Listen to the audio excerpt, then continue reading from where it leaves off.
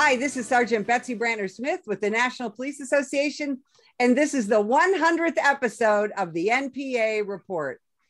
I have a couple of gentlemen that I have been wanting for you to meet for quite some time. I got to meet the deputy chief that you're about to meet at a training conference, and he had such a compelling story about being a mentor, because we talk so much about community policing these days and why we need more community policing. And quite frankly, community policing, the essence of it is one cop and one person at a time. And that's the story that you're about to hear. Deputy Chief Brian Nugent and Ramil Pitamber, welcome to the program. Hi, thanks for having us. So Brian, let's start with you. First of all, why'd you become a cop? And then how did you meet Ramil? Well, I'll tell you what, it's a good question because it's one of those questions you ask officers a lot, and some of them have a very, stabilized background in this, right? You have a lot of cops sometimes that talk about their dads having been in the profession, their grandfathers having been in the profession, and I'm a first generation officer. So for me, it was truly the fact that I had individuals that lived in my small town in Southern Indiana that I had positive engagements with. I had positive interactions with, and I just really admired how they interacted with people, how they treated people. And that's really what kind of led me to the profession. And so when I graduated high school, I went back to that police agency through an internship. And once I graduated college, I really got some of my professional experience with that department. And that eventually led me to being a part of the Avon, Indiana Police Department, where I'm currently at today in the role of the Deputy Chief of Investigations here in Avon. And so my path that took me to my position that I'm in now did involve me being involved in several different types of investigations. I was an investigator more from a general crimes perspective. We're a smaller agency, so we don't necessarily have a section where you're crimes against persons or crimes against property, anything like that. So we had anything that came across our office in our town. And so it was a case that I'd worked back in 2013. I had responded to an incident on a robbery.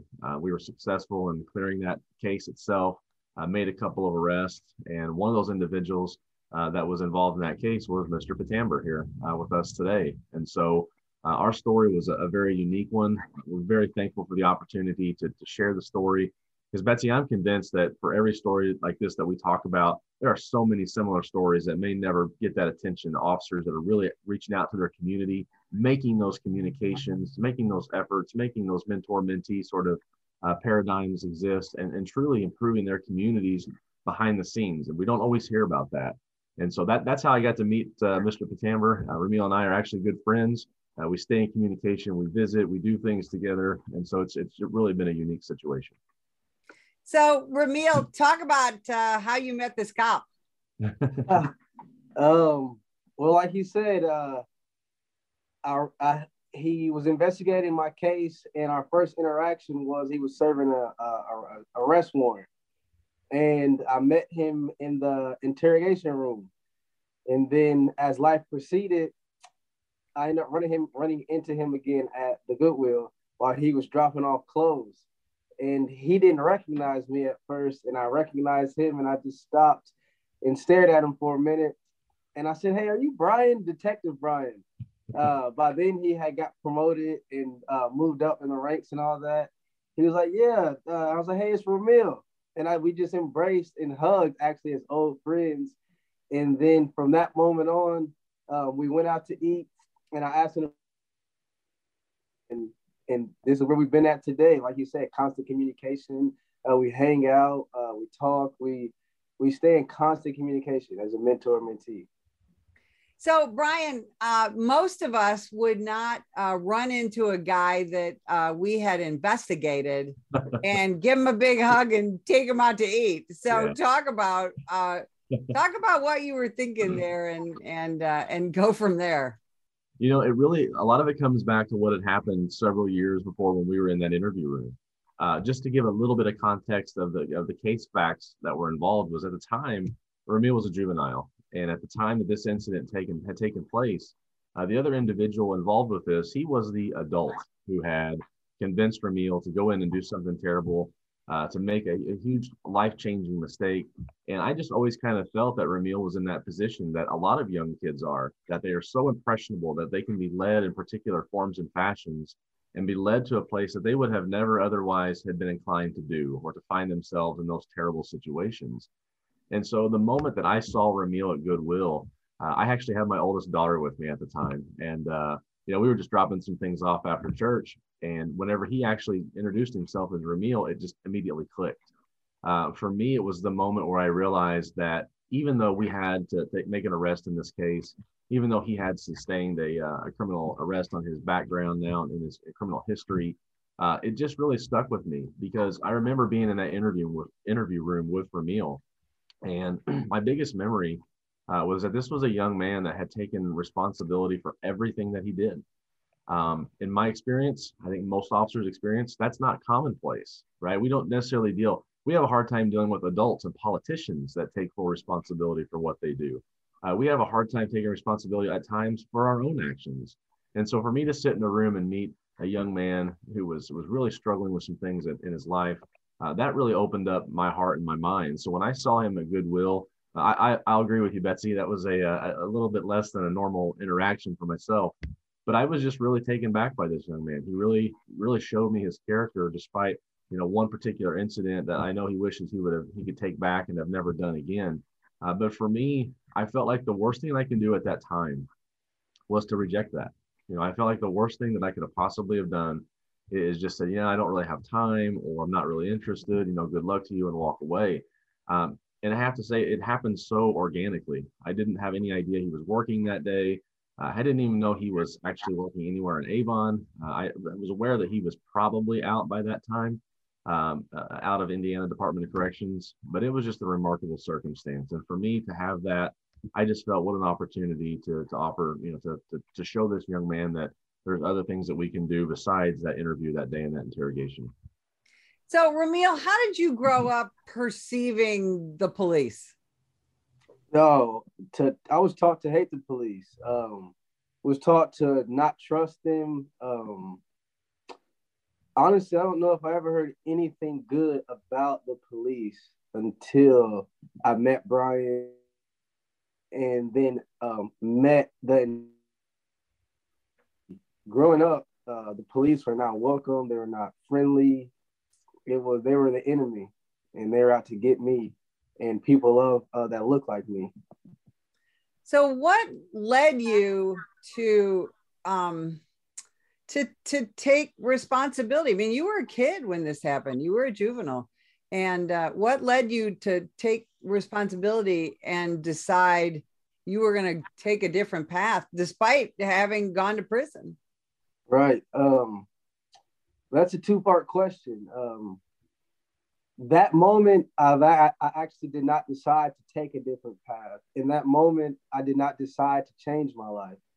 I was raised by somebody that raised me was my grandfather, and he ingrained it in us to take responsibility, to hold yourself accountable in anything you do. And in that moment, I was going through tremendous turmoil. And we're sitting in the interrogation room, and my mother is crying, and she keeps telling them I didn't do it. And she's bawling. And I'm hoping that they'll believe her. Maybe they'll think I didn't do it. And it gets to a point where they show me the evidence, and she's just crying. And I just look at her, take responsibility, and say, I did do this. I did do this. This was my part in this. And we move forward with that. When I decided to change the trajectory of my life, I was actually in 24-hour holding cell. And again, they brought me the phone I called my mom. And she said, baby, you're not coming home. And she said, but we're going to get through this, and we're going to pray. And in that moment, I decided that this is going to be a learning factor, and that I would never be who I was that brought me there. And from that moment on, I just made decision after decision after decision to better myself, and decisions that were conducive to my goals. So both of you have mentioned, Brian, you mentioned church, Ramil, you mentioned prayer. I want each of you to tell me how important faith is to each of you as individual men, and then what your thoughts are on, do you believe God brought you together? So Brian, start with you. Yeah, in our profession in law enforcement, I think sometimes we struggle with the fact that we're not allowed to allow our personal faith kind of brush against our professional expectations, right? For me, like every man and woman, in my opinion, that is, my faith is a journey. My faith as a child was challenged. I grew up in a church that I've had a lot of, I guess you'd call it philosophical differences to, right? My parents were divorced when I was a kiddo, and my church had some rules and some ideologies that I really struggled with as a young kid. And so I really learned the best way for me to avoid that stress was to disassociate myself from faith. And so as I became an officer here in Avon, as I became married and had children, it became more and more important to me. And so I'm thankful to have a church here in town that I've been a part of here in Avon that I've really found myself volunteering through. And sometimes it's almost like the dragnet, right? Sometimes you find yourself doing things for a church and you start questioning yourself, like, am I getting anything spiritually out of this group, right? Or am I just coming in here to facilitate a job, to come in and come out? And so very early on, it really hit me hard that my faith, I had a long way to come with my faith. I was ignorant to a lot of the scripture. I was ignorant to a lot of the details of what it meant to have a good relationship with God and have a strong faith. And so for me, I've been working on that for years. And again, I continue to do that to this day, and trying to affirm my faith and doing things to make myself a better dad, to be a better husband, to be a better officer, a better coworker, a better brother, a family member, whatever that may be. And for me, this event really helped solidify that for me. I look back and I think to myself, what were the chances that on this one particular day that Ramil was working and I was dropping off some stuff? I think about, well, what's the chances are that it was on that particular shift? What are the chances are that the rotation of people coming out to your vehicle and you dropping things off happened to be of that magnitude? He could have gotten the job pretty much anywhere across the state of Indiana. He could have walked away from that, but something led him to stay here. Something led me to be there at that date and at that time. And I'd be honest with you, Betsy, I think I would have been God's fool if I had not embraced this opportunity. And God obviously gave him the confidence and the ability to come forward to me and help me remember who he was. And so for me, it just cemented every concern, every hesitation. And so it's been a big part of my journey in my faith to know that I had dealt with somebody earlier in my life who had formulated some form of an opinion of me. And then years later, under no other circumstance more explainable than that of our faith, brings us together. And we've had such a good relationship since then. And then the silver lining is just the number of people that have helped Ramil and I tell our story.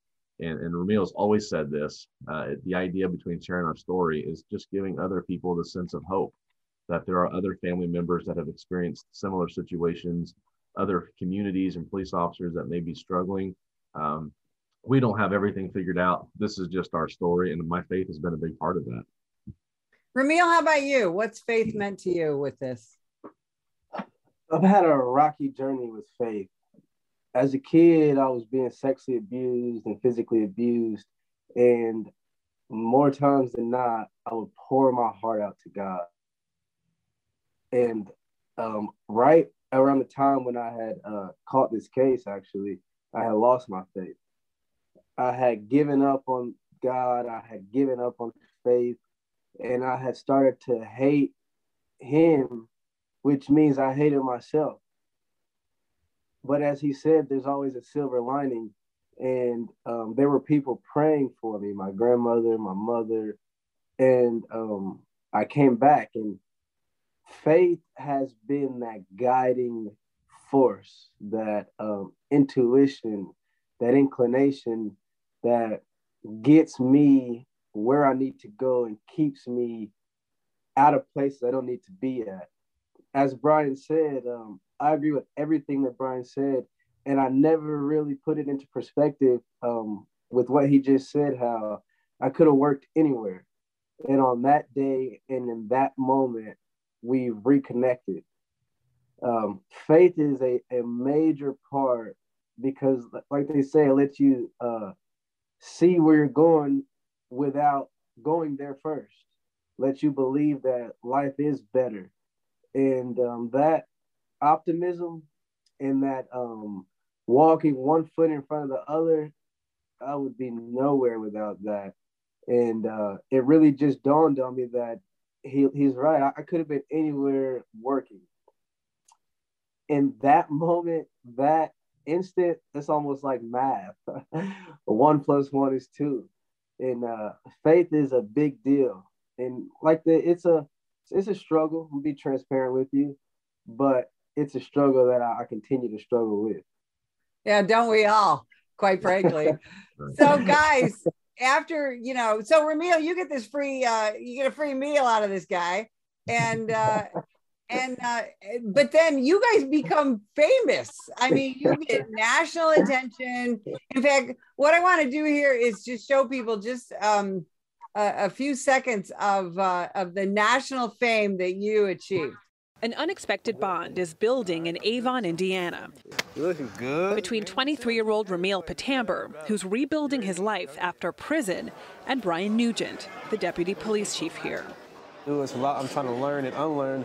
I need a mentor who can get me to where I want to be, who can teach me what I need to know, and he answered all that. Was the fact that he was a police officer a plus? Yes. My goal was to not go back to prison, but I didn't 100% know what to do to not go back to prison. And I knew that he knew that. Like, he's the expert in what to do not to go back to prison. 6.5 years ago, Ramil was a 17-year-old honor student struggling with the death of his father. So, gentlemen, here you are, getting this national news attention. And then where do things go from there? Yeah, it's really unprecedented, to be honest with you. We had shared our story here in the Indianapolis area. Somebody had obviously taken great note of that. When we got a phone call from CBS News stating that they wanted to do this story, we've always been very mindful that this story, as rich as it can be in a lot of different angles, it was a story that truly can impact Ramil to a point where, this is a comfort zone question, right? Is this out of your comfort zone? And so we really started getting hammered with a lot of phone calls. I got a lot of emails here at the police department. I got messages through social media talking about this story. And so one of the most profound messages that we got came out of Baton Rouge. And so Baton Rouge actually presented a program called Recast. And so Recast was a federally funded initiative to generate revenue, not to generate revenue, but to actually take revenue and invest in communities that have been really hard hit by very traumatic situations. Baton Rouge had suffered a series of events. Obviously, they had hurricane that came through, but they had also had the police action involved incident with Alton Sterling. And so there was a great deal of emotion in Baton Rouge. There was actually what appeared to be more of a retribution killing of some police officers in that area as well, some Baton Rouge officers that were killed in the line of duty. So we actually got a phone call from the program director and asked us, hey, I saw this story while I was in New York. I turned on the TV. I saw it on CBS News. Would you guys be interested in letting us fly you down to Baton Rouge and speaking at this summit? And so, again, it was a call to Ramil. Hey, what do you think? Do you feel comfort with it? Ramil's response was, heck yeah, I'm down. They actually paid for all the expenses to go down and to share his story. And so, we prepared for a couple of weeks here at my church, what that would look like as far as public speaking. Did a great job in preparation, but it was just a remarkable opportunity to go down. And we met, and Ramil took pictures with the police chief and with the mayor, and people just wanted to learn more about his story. And I think it really did interject an opportunity for people to say that not all cops are bad, right? Not all people that have been in his position are destined to do it again, that you can heal from these injuries. And you do that through community policing. That's exactly what needed to happen in Baton Rouge. We were just very honored to have that opportunity. And then since then, we've been inundated with calls to speak, at citizens police academies, to speak to some smaller groups here and there. Central Indiana has a lot of opportunities like that. We've spoken to a couple summer camps with Indiana State Police. We've spoken to some juveniles that were currently incarcerated for incidents here in Indiana as well. And I can't say enough about how much the passion there is for Ramil to spread his story of hope. And so it's really taken off in the sense of all of that. But then COVID brought it down to a halt, to say the least. And here we are on Zoom. Thank you, COVID. That's right. So Ramil, we only have about a minute left, but I just want to ask you, do you ever get any pushback from any family members or friends who say, what are you doing? What are you doing propping up law enforcement? You know, what are you doing traveling around with this cop? Yes. Not from family, not from close friends, but yes. Most pushback, as you can probably expect, comes on social media. And they would compliment me, and a lot of times it's from people of color, and they would compliment me, and in that same breath, tear down Brian specifically, or say, it's great what you're doing, but how you doing it with law enforcement, or how you doing it with the police? And he taught me just ignore it, ignore the negativity. It's more positive that you get out of it. But yes, it's I have gotten pushed back, and it's at first it was hard and it was confusing. But the biggest thing is just to ignore it, because the positive message is more impactful. That's incredibly well said. Brian, where can people get in touch with you? People can get a hold of us through our social media, but I would ask most people kind of look for us at our website. So you can go to www.avongov.org. You can find my contact information there, and a little bit more information about what we're talking about today with community policing, and obviously with Ramil's story here. Brian and Ramil, I cannot thank you enough for spending time with us today and being our 100th episode. And if you would like more information about the National Police Association, visit us at nationalpolice.org. Ma'am, put the gun down! Put the gun down! Last year, law enforcement officers were involved in hundreds of thousands of use of force incidents. A use of force incident is when an officer must use nonverbal tactics to gain control of a dangerous situation. Put the knife on the ground. In many cases, officers have no choice but to use force when a suspect doesn't comply with a lawful order. Use of force is always ugly. No one likes it, especially police officers. Together, we can help de-escalate these dangerous encounters. Help police officers by complying with their lawful orders. Don't attack, attempt to disarm, or flee from an officer. Use of force is an officer's last option. Most incidents can be avoided by not resisting arrest. If you feel you've been wrongfully detained by a police officer, then seek a legal solution after the encounter has been resolved. Let's keep everyone safe. Comply now and complain later.